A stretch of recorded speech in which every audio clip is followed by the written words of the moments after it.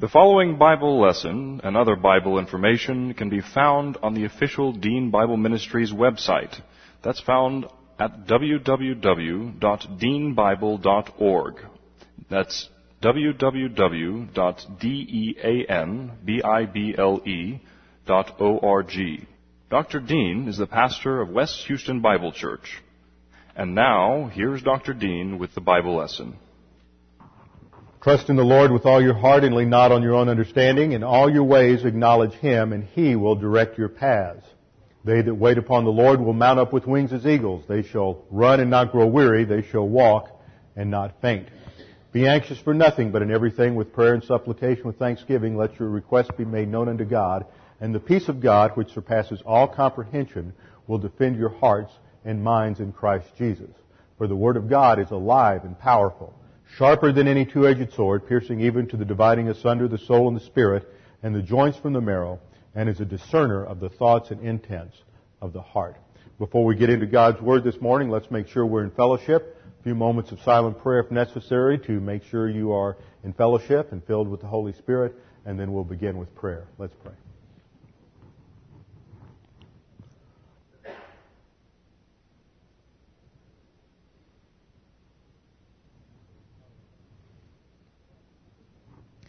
Father, we thank you for the wonderful privilege we have to gather together as believers to worship you, to study your word this morning.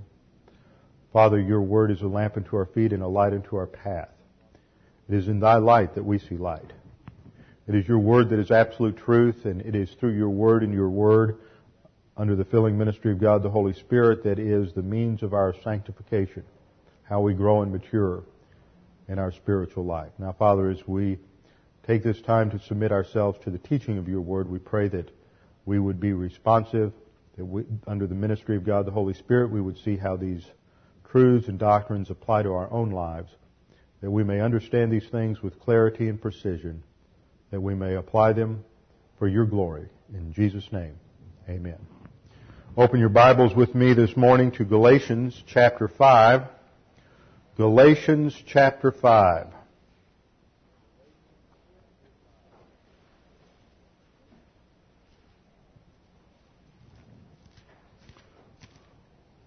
We continue our study beginning in verse 13. Let me read these three verses. For you are called to freedom, brethren, only do not turn your freedom into an opportunity for the flesh, but through love serve one another. For the whole law is fulfilled in one word, in the statement, you shall love your neighbor as yourself. But if you bite and devour one another, take care lest you be consumed by one another. Now, when we come to this particular verse, it starts off with a reminder. A reminder is expressed here in a clause that starts off in the Greek with the word gar. One of the things, I think, most elementary principles I learned in Greek was that whenever you see this word, you immediately know that you are getting an explanation. An explanation of something that precedes. What exactly is the Apostle Paul explaining? Well, he's just made a rather harsh, sarcastic statement in verse 12. He says, would that those who were troubling you, that is the Judaizers, those who are advocating circumcision, would they, let's translate this correctly, I wish they would just emasculate themselves. If they're going to circumcise themselves, just go all the way. Which sounds like a very harsh statement, especially to our rather sensitive, hypersensitive, politically correct society and culture today, where any form of harsh statement is immediately viewed as uncaring, unloving, and intolerant. In fact, in our society today, it seems like the chief social sin, if it's not smoking, it's being intolerant. And the problem is that the way that toleration and tolerance is defined in Scripture is to put up with something. And historically, the way toleration has been defined is to put up with something, to coexist, to not necessarily judge it or put it down. But what has happened in today's society is toleration is being redefined as approval. So if you do not approve of a course of action, a lifestyle, certain activities, then you are, by definition, intolerant. And there is nothing worse. There's nothing more narrow-minded or evil in our society today than the person that is intolerant. And when you take that attitude and you put it up against the statements in Scripture, the kinds of statements that the Apostle Paul makes, the kinds of statements that our Lord makes, you just see that there is a tremendous head-to-head clash between the human viewpoint systems that dominate today and the divine viewpoint systems of Scripture. In fact, it's amazing that people can even come to church and really listen to the Word, because you just imagine what it's like as a visitor, someone with no frame of reference and no background, and they come in and they hear somebody who's teaching doctrine.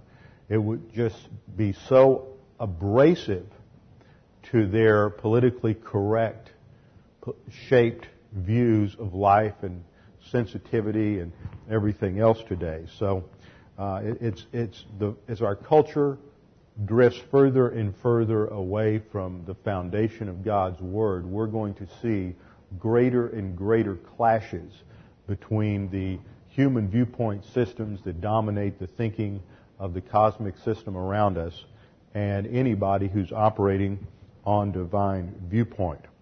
And that's what happens here. Paul is very strong in his rejection of the teaching of these people. It's not helpful at all. And in our modern society, we would say, well, he's just not very loving. Paul's just so insane. In fact, that's what the liberals say. Liberals often talk about, well, that was just the way Paul was. That was his culture, and we have to get past that. He was shaped by certain factors in their culture, and that's wrong, and we just have to forget that. And of course, they deny the infallibility and inerrancy of Scripture in the whole process. But you see, what happens is our society brings to these questions like love and care a whole series of assumptions and presuppositions. They define love in terms of emotion, sentimentality. The result of the psychology in the last 100 years has been to change our focus from the objective external to the subjective internal. And what we focus more and more on is what's going on inside of a person, getting in touch with our emotions and letting our emotions out and expressing our emotions, and all of this subjectivity, which just emphasizes a lot of instability, because emotions are inherently unstable and they shift with the circumstances. So that when things are going well, we respond one way, but as soon as things change, we react the other way.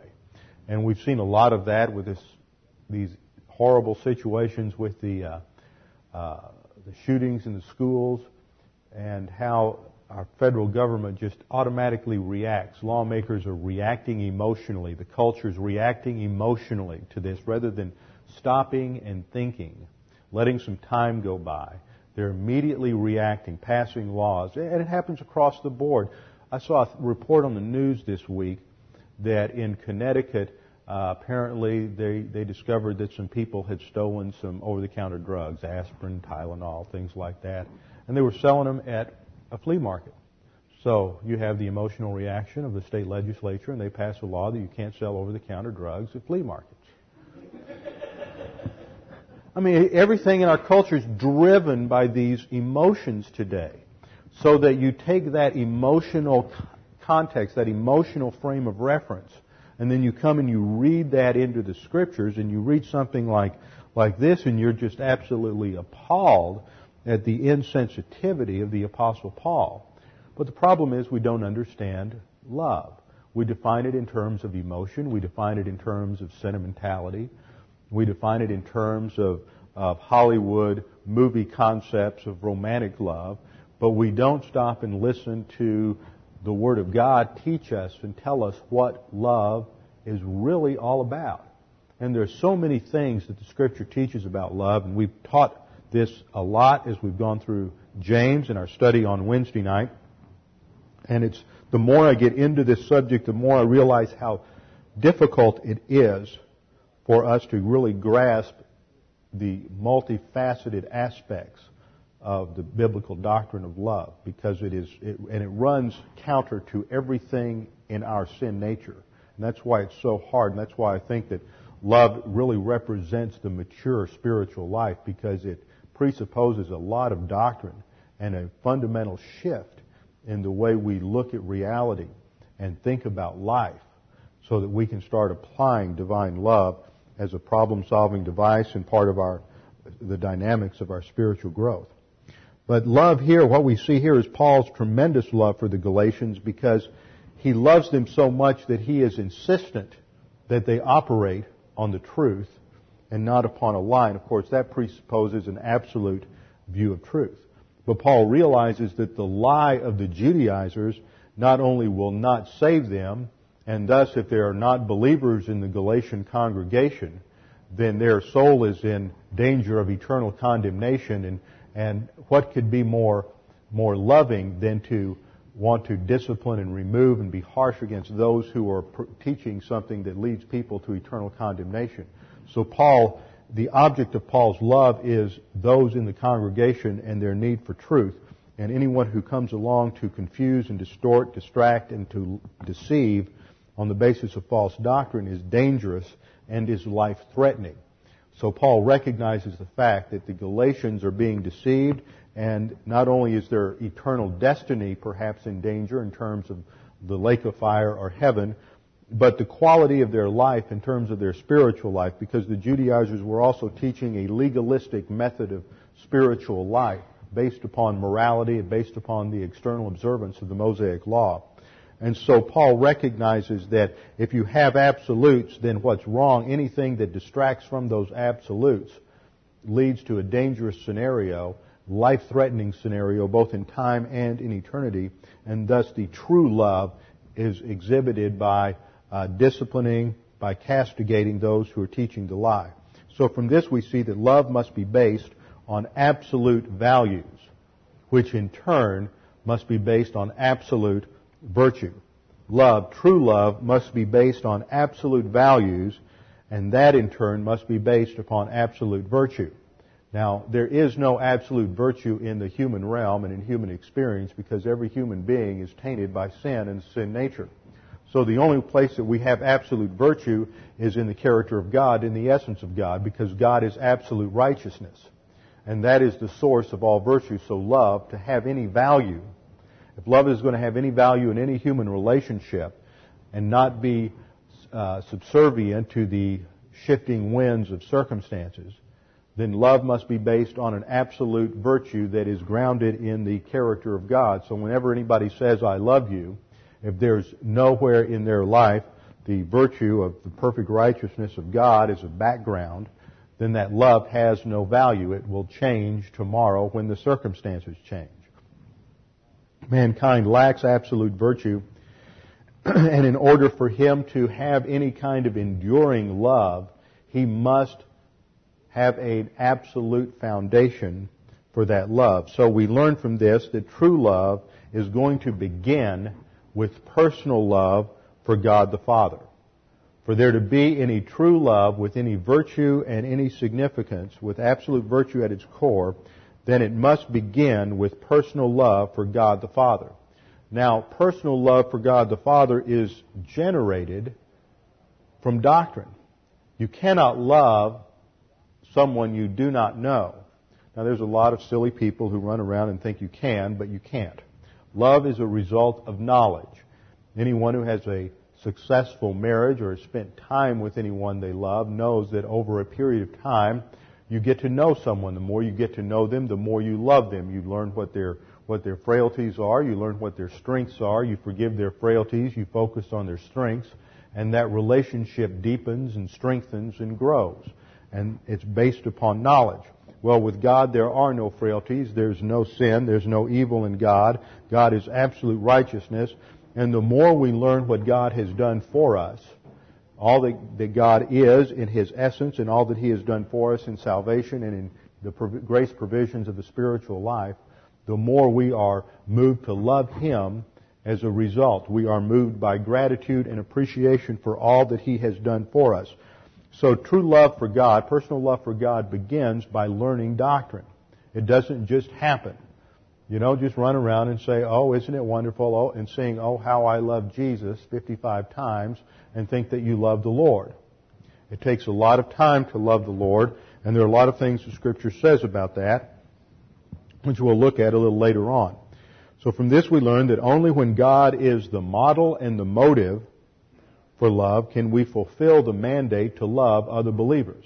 Because frankly, there are a lot of believers out there whose personalities are not necessarily the favorite personality, that are not a favorite for us in terms of a personal relationship. We might not like the way they are, their personality. We may not like other aspects of their life. We may not get along with them. We may not have anything in common with them. Yet the Scripture says that we are mandated to love them. How are we going to be able to do that? Not only that, but how can we love people who in fact are antagonistic to us?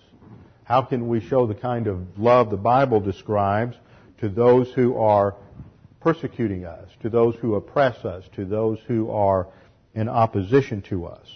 Only when we have a virtue-dependent love, dependent upon the virtue of God at the very core, can we love those who are unlovable, unlovely, or who are antagonistic to us.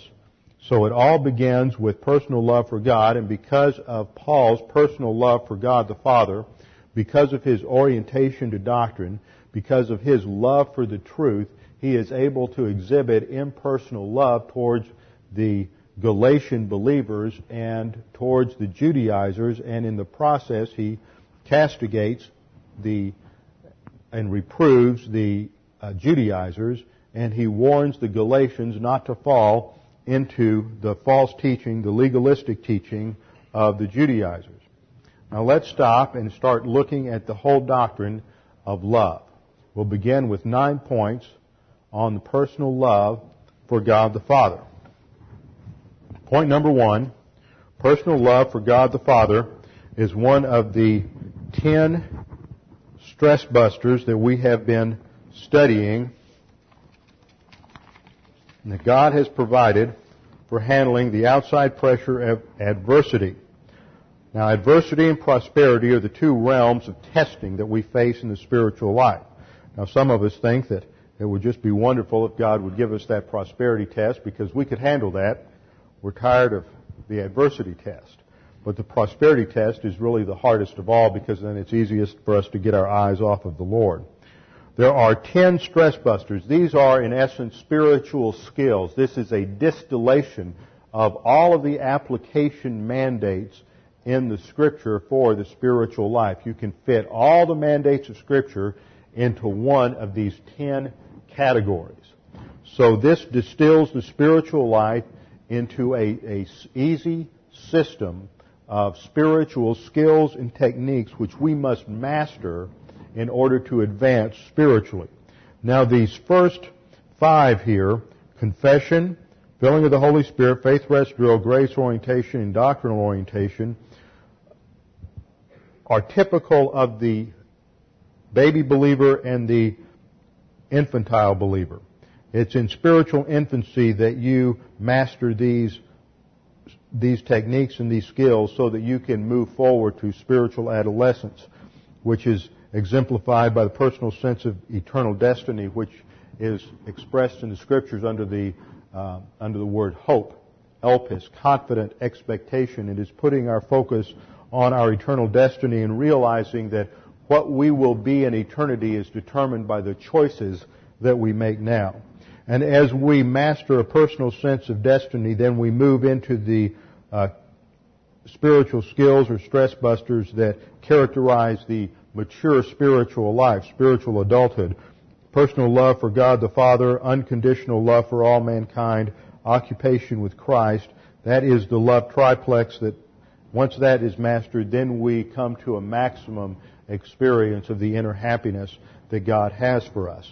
So point number 1 is that personal love for God is one of the 10 stress busters or problem-solving devices that God has given us for handling any and every situation in life.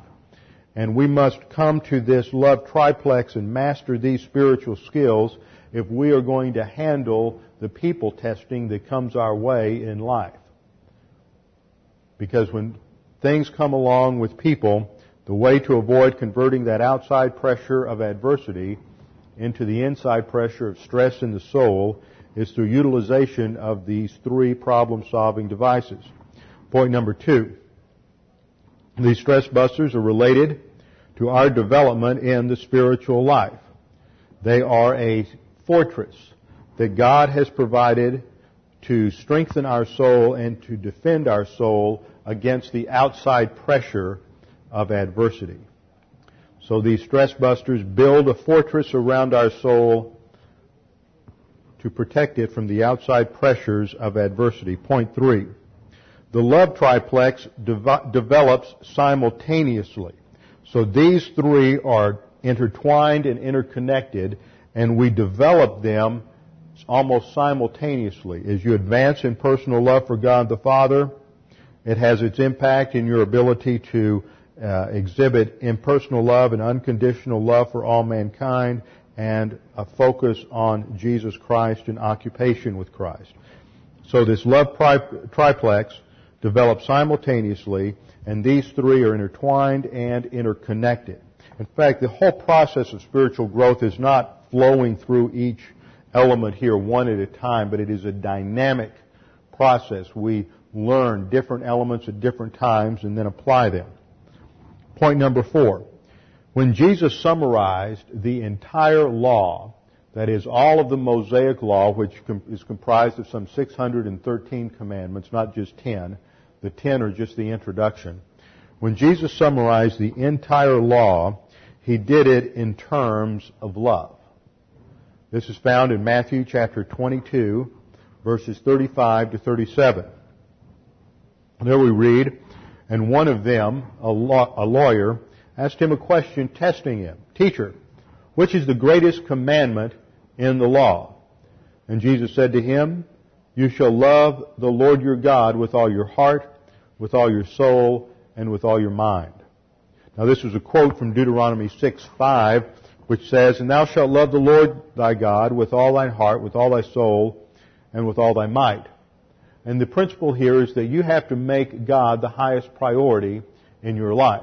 And this happens dynamically as you learn to recover fellowship through confession of sin, and you have the filling of the Holy Spirit, and through the faith rest drill and grace orientation. Faith rest drill, you learn the promises of God, the provisions of God. You begin to mix faith with the promises of God, and you apply those in the midst of testing and adversity.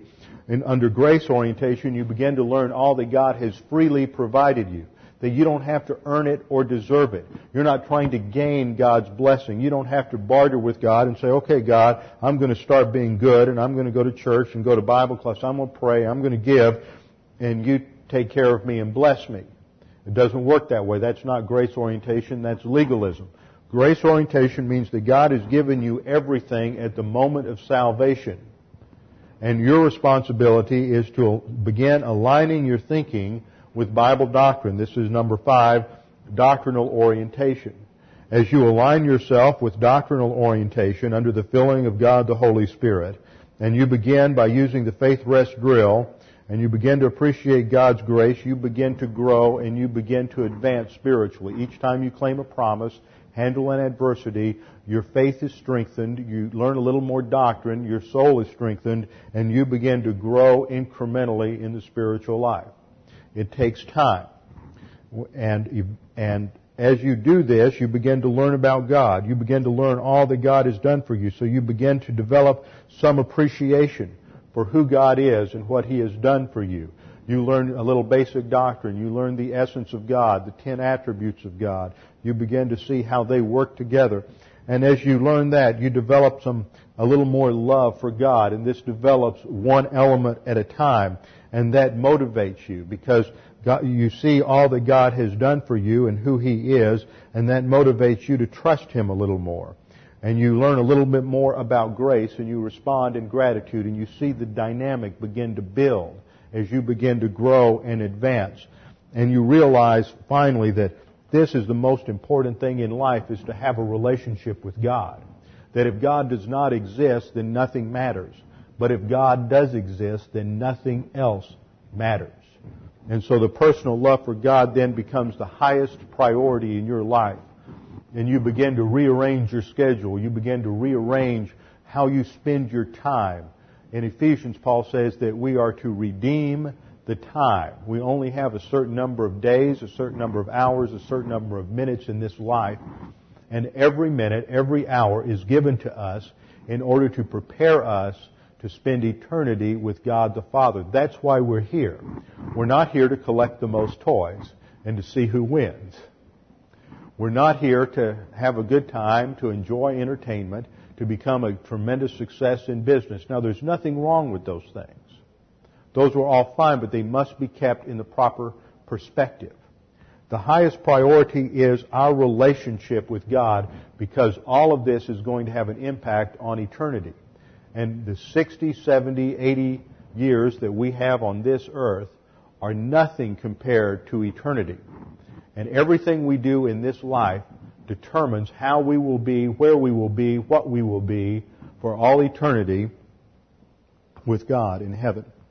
So this is why the greatest commandment is to love the Lord your God with all your heart. That is, heart refers to the mentality of the soul, the innermost sphere of the thinking part, the cognitive function of the soul. So we are to love the Lord our God with all of our mind. That refers to every category of thought. Think about this a minute. Every category of thought. There is no arena of intellectual discipline that is divorced from the loving of God with all your heart, with all your mind. That affects that means that it's to bring every category of thinking under the control of divine viewpoint.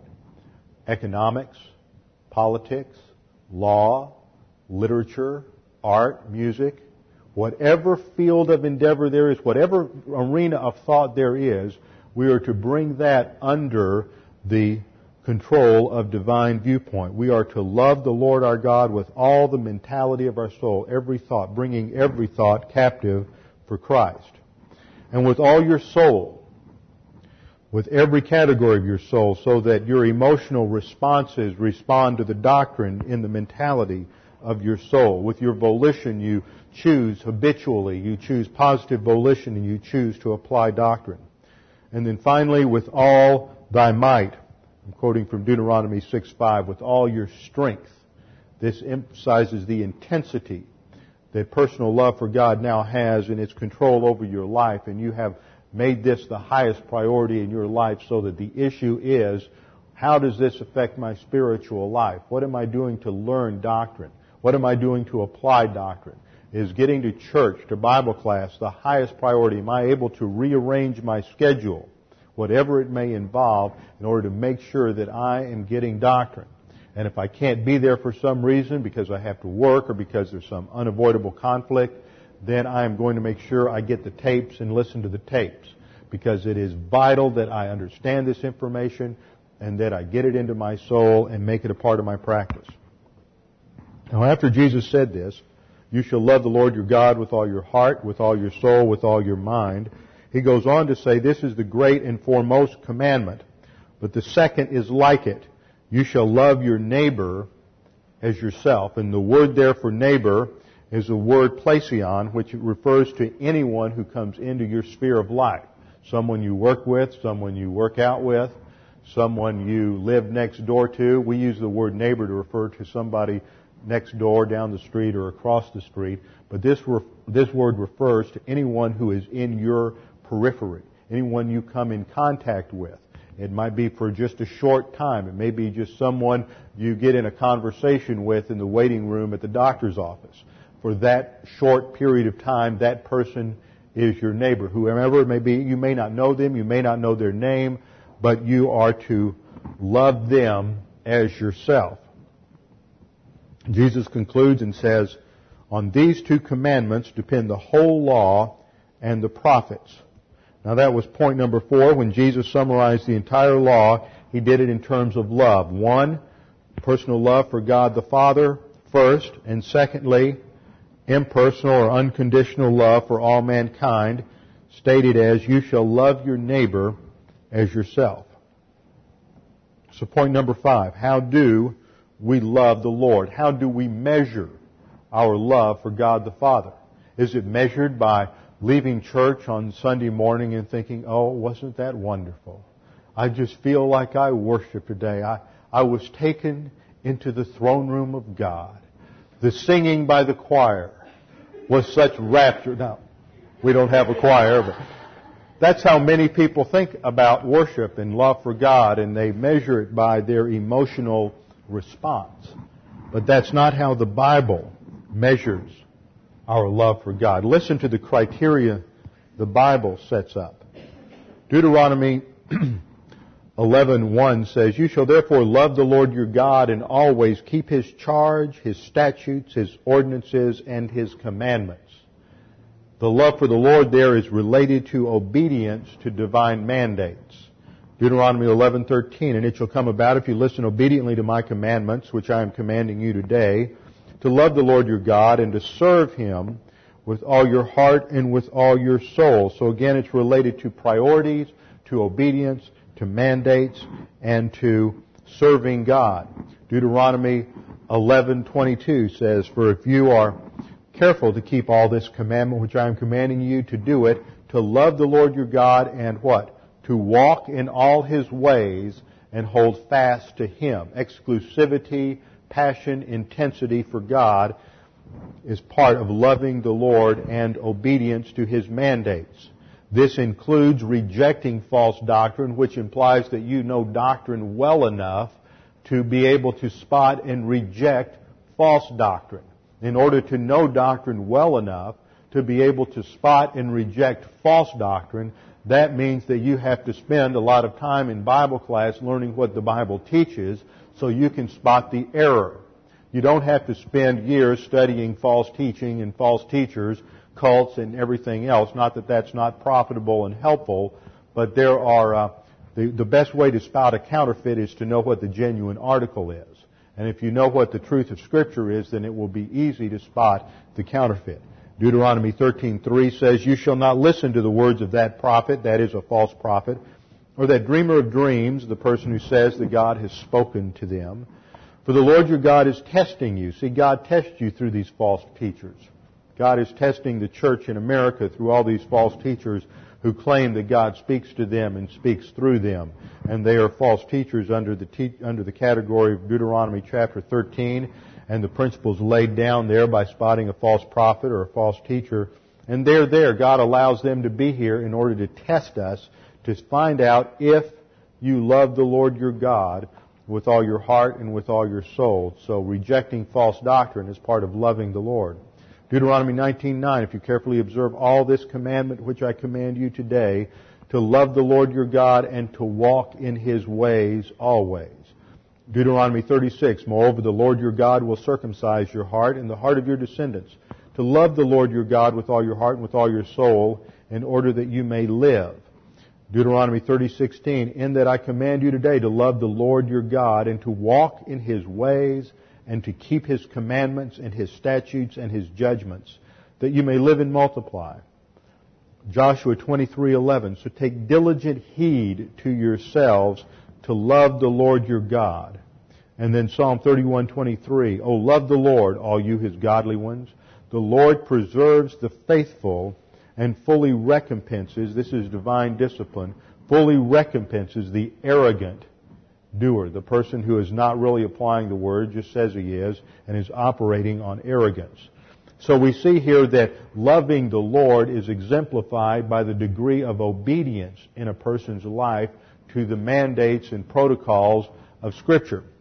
On the other hand, those who are arrogant and are not applying the word are going to be recipients of divine discipline.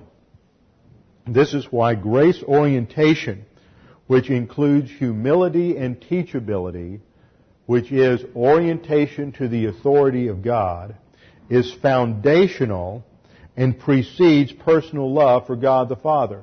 You can't love God the Father unless you have a certain level of humility and teachability which comes from grace orientation. This provides the precedent, the foundation for developing personal love for God the Father.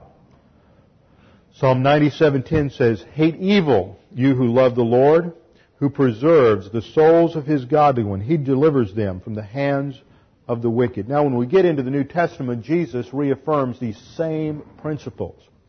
In John chapter 14, he relates obedience to love. John 14:15 says, "If you love me, you will keep my commandments." 14:21, "He who has my commandments and keeps them, he it is who loves me. And he who loves me shall be loved by my Father, and I will love him and will disclose myself to him." John 14, and then verse 22, Judas, not Iscariot, said to him, "Lord, what then has happened, that you are going to disclose yourself to us and not to the world?" Jesus answered and said to him, "If anyone loves me, he will keep my word, and my Father will love him, and we will come to him and make our abode with him. He who does not love me does not keep my words, and the word which you hear is not mine, but the Father's who sent me." So what's the connection? If you want to know if you have personal love for God the Father, it is reflected in your degree of application of doctrine. Making learning doctrine the highest priority of your life and then applying it. Taking it through the whole process of learning under the filling of God the Holy Spirit, learning it, knowing it, understanding it as gnosis doctrine, and then under the filling of the Holy Spirit, believing it when it's transferred into the soul as epignosis doctrine, and then applying it in the testing of life. Point number 6. The point that Jesus is making in reiterating the Old Testament passage is that our highest priority, the highest priority for the believer, is personal love for God the Father, which derives first by learning doctrine and is at its essence, listen to this, and is at its essence an activity of the cognitive function of the mentality of the soul that works itself out in terms of obedience to divine mandates. I'm going to say that again. It's something to think about. It's not emotion. It's not your feeling. Jesus is saying that our highest priority is to be personal love for God the Father. This is what should drive us. It should be a passion. It should characterize and affect everything in our lives. It's our highest priority, and it derives first from learning doctrine. We know God, we know Him a little bit, we know what He's done to save us as from a brand new believer, and now we want to learn about Him. We begin with basics. We learn the essence of God. We learn the Trinity. We learn the provisions of God. So at its essence, personal love for God is an activity not of the emotion, but of the cognitive function of the mentality of the soul. You have to know God before you can love Him. Now, I'm not saying you won't have an emotional response, because you will. You're human. But don't confuse the emotional response with the reality of divine love, which is in the cognitive part of the soul. You see, we're human and we have an emotion, and that emotion is a responder. Here's the soul pictured here inside the fortress. The mentality is where we hold the things that we believe. It's the thinking part of the soul. The emotion is the responder. It responds to what we believe with our mentality. So as we learn about God in the mentality of the soul, it will have a response with emotion. That response will differ. It may not always be the same, because we're not always the same. Some days we feel we're very up emotionally. Some days we're down emotionally. Sometimes people come to Bible class and they learn something that takes them to emotional rapture. They're excited. It just floods their soul with a fresh realization of who God is and what He has done for them. And then what happens is they set that as a criterion, and they're constantly trying to achieve that mountaintop experience again. But once you learn that doctrine, it's not going to have the same impact on you that it did the first time you heard it. And yet this is what many people are trying to do is when they're first saved, it's exciting. And they're trying to recover that level of excitement, that level of emotional enthusiasm. And yet, as you grow, you're just not going to respond the same way, because it's no longer fresh, it's no longer new. You know it, you've learned it, you're going to continue to grow. Not that there won't be times like that in your spiritual life. There will. It's not the criteria. So there will always be that emotional response, but that is not the essence of loving God. The essence of loving God is learning who He is, and that's by learning doctrine, which is the mind of Christ. And it works itself out in terms of obedience to divine mandates. Point number 7. Relationship with God takes priority. Relationship with God takes priority over relationships with men. Relationship with God takes priority over relationships with men. Relationship with God affects your relationship with others. We do not adjust our relationship with people first so that we can think that because we get along well with others that we have a good relationship with God. See, what happens in most churches is they put this emphasis on the horizontal relationships with other people, and they define fellowship in terms of social interaction between believers. But the Bible does not say that fellowship is social interaction with other believers. In fact, when you do have fellowship spoken of in terms of human fellowship, the center point of that social interaction is doctrine and Christ. So that what we are doing right now is the height of the biblical concept of Christian fellowship. We are studying the Word of God and we are focused on that. It is not getting together with some other Christians and going out and playing volleyball or basketball or going down to the beach or going to a movie or going to the theater. That's fun. That's enjoyable. I'm not running that down. But that's not Christian fellowship. Now, if you sit down with some other believers and you go out to dinner or you go over to your house and you sit down and you start talking about some doctrine and trying to figure some things out, now you're suddenly moving from Christian social interaction into Christian fellowship. The Christian fellowship has at its core fellowship with God. In the early church, one of the passages, turn with me, I want to look at this and nail this down. One of the things that people get all confused about is a passage in Acts chapter 2. Incidentally, this passage talks about what our priorities should be and what the priorities of the early church were. Acts 2:42, and they were continually devoting themselves. This is their priority. It was continuous.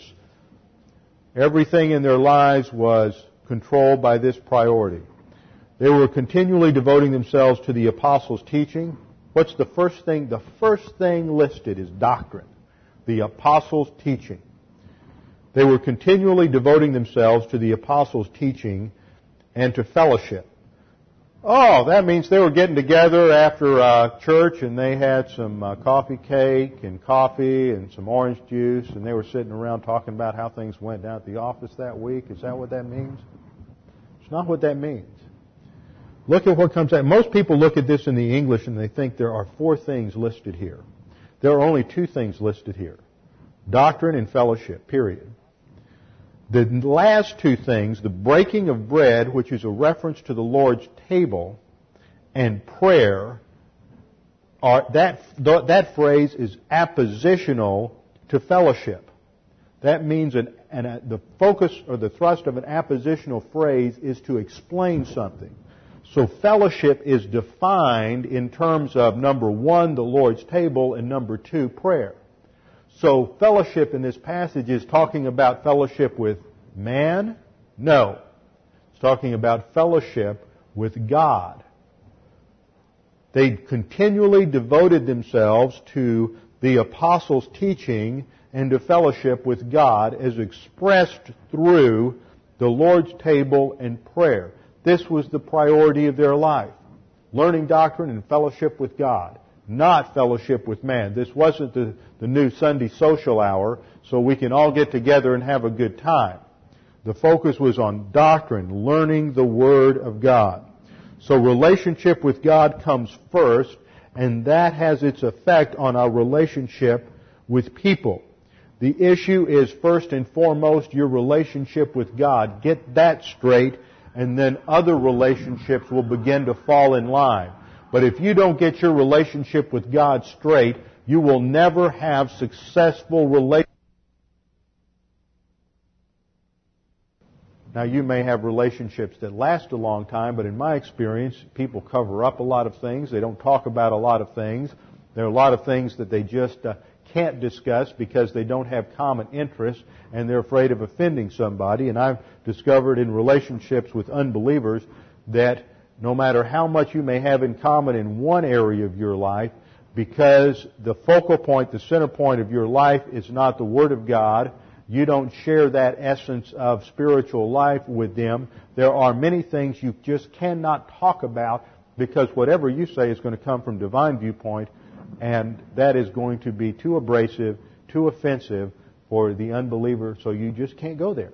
You just can't talk about those things if you're going to continue to have any level of relationship with them. And what I'm talking about is successful, intimate, growing human relationships. Relationship with God takes priority. If you get that straight, then your relationships with people will come into line. Point 9. Personal love for God is the motivation and provides the only virtue and integrity which allows unconditional love to function. Remember, we started at the beginning by saying that for love to have any value, it must be based on something that doesn't change. Too often what happens is when people say, I love you, the reason they love you is because you're attractive in some way. Physically or mentally, personality-wise, some common level of interest, but they love you because of something in your life. They love you because of something you have that they have some affinity for. And as soon as that changes, well, so long, Charlie. That's it. I'm going to go find somebody else. So for love to have any endurance, it must be based on something that never changes. And the only thing that never changes is God and His eternal character. So for love to have any value, it must be based on the character of God. That's the point of this first principle here in point 9. Personal love for God is the motivation and provides the only virtue and integrity for unconditional love. Personal love for God motivates impersonal love for all mankind. Now that covers personal love for God in those first 9 points. That's not the end. We're going to go on to point 10, but in point 10 we start shifting to what we mean by impersonal love or unconditional love for all mankind. Now some people don't like the term impersonal love, and I think when I first heard it I thought, what in the world is that? Love implies some kind of personal relationship. Well, not if you understand it the way I'm explaining it. If loving your neighbor as yourself means not loving the neighbor next door whom you know by name, but loving whoever or whomever comes in your sphere of influence, you may not know them. You may never know them. You may not even know their name. That means that you don't have a personal relationship with them. You don't have any personal affinity with them. You may not even like them very much. It might even be the IRS agent that's called you in for an audit and is getting ready to really take you to the cleaners. And instead of reacting in anger, you're going to respond under the filling of the Holy Spirit with impersonal love, which is more than just an absence of mental attitude sins. Now, that's a real test. Point number 10, Matthew 22:39, Jesus says, the second commandment is like it. You shall love your neighbor as yourself. Now, that's the passage we have here in Galatians chapter 5. Galatians chapter 5, turn back with me there. Galatians chapter 5, verse 14. For the whole law is fulfilled in one word, in the statement, you shall love your neighbor as yourself. This is a quote from Leviticus 19:18. Leviticus 19:18, and this is one of the most quoted Old Testament passages in the New Testament. It's quoted in Matthew 19:19, Matthew 22:39, Mark 12:31, Luke 10:27, Romans 13:9, Galatians 5:14, and in James 2:8, where it is called the royal law. And we have studied that extensively in James, and we're going to take some time to study it extensively here. James renames this the royal law, which is a unique title in the New Testament. Why does James rename it the royal law? First of all, because it is exemplified by our Lord Jesus Christ, who is the King of Kings and Lord of Lords, and He exemplified it in the incarnation and crucifixion when He went to the cross to die as a substitute for our sins. That exemplified love for an enemy.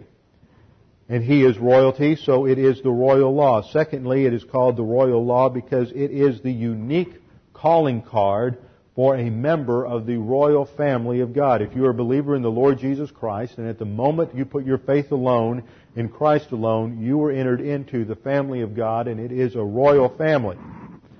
In John 13:34 and 35, Jesus says, "A new commandment I give to you, that you love one another. Even as I have loved you, that you also love one another. By this," that is, by that impersonal love for other believers, "all men will know that you are my disciples if you have love for one another." Now, what exactly does that mean? If this is going to be the hallmark that characterizes a believer, that is the ultimate, I think, apologetic for what we believe.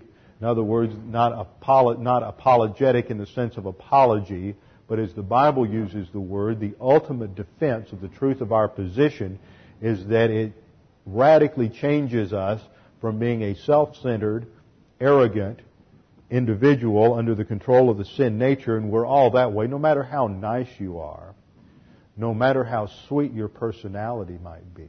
And there's some people out there that are just so wonderful, and they're just so sweet, and they never say a harsh word, and they're so polite, and they're so kind.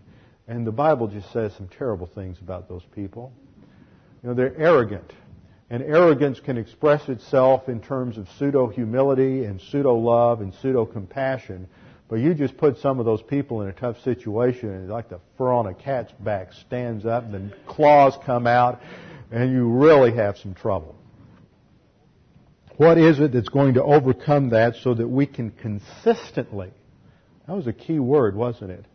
Consistently apply impersonal love for all mankind. You see, this is where the Christian life starts getting rugged, is when the Lord takes us through those childhood problem-solving devices and spiritual skills, and through the adolescent spiritual skills, and then starts dealing with us in terms of people testing.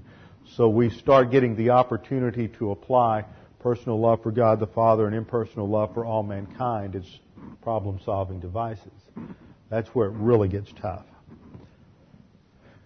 Now, when we look at these passages, there's some hard things that are said here. There are some things that we can look at and we can say, well, I just can't imagine that that really means what it says, so maybe this applies to another dispensation. Oh, well, some of these passages we're going to look at are, in fact, in the Sermon on the Mount, and that's how that's been handled by some dispensationalists, is to put all of that into, this is kingdom law, so that doesn't apply today, so, well, let's just go past there, and we'll find something else to study and apply, because this is awfully difficult. Well, I think that the Sermon on the Mount has a lot of different interpretive problems with it as far as how it is handled as interpretation. But remember, even in the Old Testament, we find principles to apply. But no matter how you understand the Sermon on the Mount, whether you take it as a rule for the kingdom and messianic age, or whether you try to apply it to today, it's not the subject. Because in dispensationalism, one of the fundamental hermeneutical principles is that Old Testament mandates are no longer valid unless they are specifically repeated for the church age. Now, if it is specifically repeated for the church age, then it doesn't matter if it's also in the context of a millennial passage. If it is a mandate in the Old Testament, in Leviticus, and it is a mandate in the era of the incarnation, the first messianic age when Jesus was on the earth, if it is a mandate for the millennial kingdom, and it is a mandate in the church age, then no matter what we say about it or what is said about it biblically in any dispensation, it helps us understand what it means to love our neighbor as ourselves. Have I made that clear? So even if you go into the Sermon on the Mount and it sounds harsh, still explaining the same principle. So you can't just dust it off and say, well, that's millennial, so let's not go there. So we're going to have to stop and look at some tough passages in this process. So what we understand from this is the principle of loving others as ourself continues. It's one of those mandates that is continuous throughout every dispensation. Well, we have to ask ourselves just what does it mean to love others as ourselves? Of course, primarily the Bible must define that. We can't go out into the world. The world, because our culture is psychologized, has its own definition. See, the psychological concept of the world is that man's basic problem is not that he has a sin nature, because man is basically good and perfectible. That's why you see all this hand-wringing today about all these problems that we're facing socially, is because if man is basically perfectible, then we have to do something to perfect him. And you have all the hand-wringing because you're operating on a false view of mankind and a false view of society. But if you understand that everybody is basically evil and they are under the control of their sin nature, then you sort of expect that when people are divorced from Scripture in a doctrinal basis, that they're going to act like animals. In fact, the kingdom of man is continually portrayed as bestial in Daniel. When it is the kingdom of the Son, that is when you have a man. And I think that's in Daniel chapter 6. You have 4 or 5 successive pictures of human kingdoms, Rome, Greece, Babylon, and they're all pictured and portrayed by animals because that is the bestial nature of man in independence from God. But when it is the millennial kingdom, you have one in appearance as the Son of Man comes. That is a perfect man. But psychologized America defines our problem as self-image. So we have to deal with self-image, and we have to teach people to love themselves, because the problem is that they don't love themselves. Now, this idea has roots in the 19th century philosophy of a man named Friedrich Nietzsche, and Nietzsche hated Christianity, and Nietzsche said that the problem in love, the reason men couldn't love other people is because they didn't first love themselves. And so he said, if you want to love others, first you have to learn to love yourself sufficiently. Now, this idea was eventually picked up by a psychotherapist in the earlier part of this century by the name of Erich Fromm, who popularized the concept, and he influenced a California TV preacher by the name of Robert Schuller. And Schuller really popularized this idea that what the Bible means when it says you can love your neighbor as yourself is that first you have to learn to love yourself. You have to have a positive self-image. In fact, he wrote a book called Self-Esteem, The New Reformation. And that came out in the early 80s, and he sent a free copy to every pastor in the country. And in that book, he says that man's basic problem isn't sin. That's okay if you, back in the Reformation, to talk about it in terms of sin, but we're more enlightened now in the 20th century, and we just don't have that bad a view of man. We know that he just doesn't love himself properly. And Jesus died on the cross in order to give you a positive self-image. Because if God loved you that much, then you ought to love yourself. So let's all feel good about ourselves and stand up and hug the person next to you and go home and feel good about life. Well, that's pretty much what dominates most churches and most pulpits today. And now you know where that came from. But if you look at Leviticus 19:18, that's not the context. That's not what this is talking about.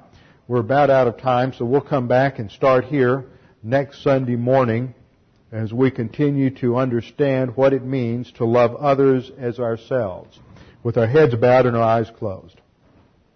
Father, we thank you for the opportunity we have to study your Word and to see these concepts. And as hard as it is for us to understand and even harder to apply the principles related to impersonal love or unconditional love for others, especially those who are antagonistic, hostile to us, or who reject us, Father, we know that only as we continue to advance to spiritual maturity will we be able to apply these things under the power of God, the Holy Spirit, so that we can master these problems, these adversities, pass the tests, and advance to spiritual maturity.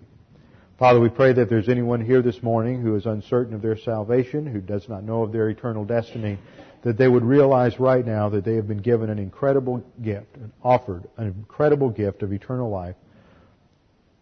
Because Jesus Christ died on the cross. He paid the penalty for every sin in human history and every single sin they'll ever commit, every single sin they've ever committed. Nothing is too great for your grace. And all they have to do is put their faith and trust in Christ alone. Scripture says, believe on the Lord Jesus Christ, and you will be saved. For there is no other name under heaven given among men whereby we must be saved. Now, Father, we pray that you'd help us to remember these things and to see how they apply in our day-to-day life as we face especially the adversity of people testing. We pray this in Jesus' name. Amen.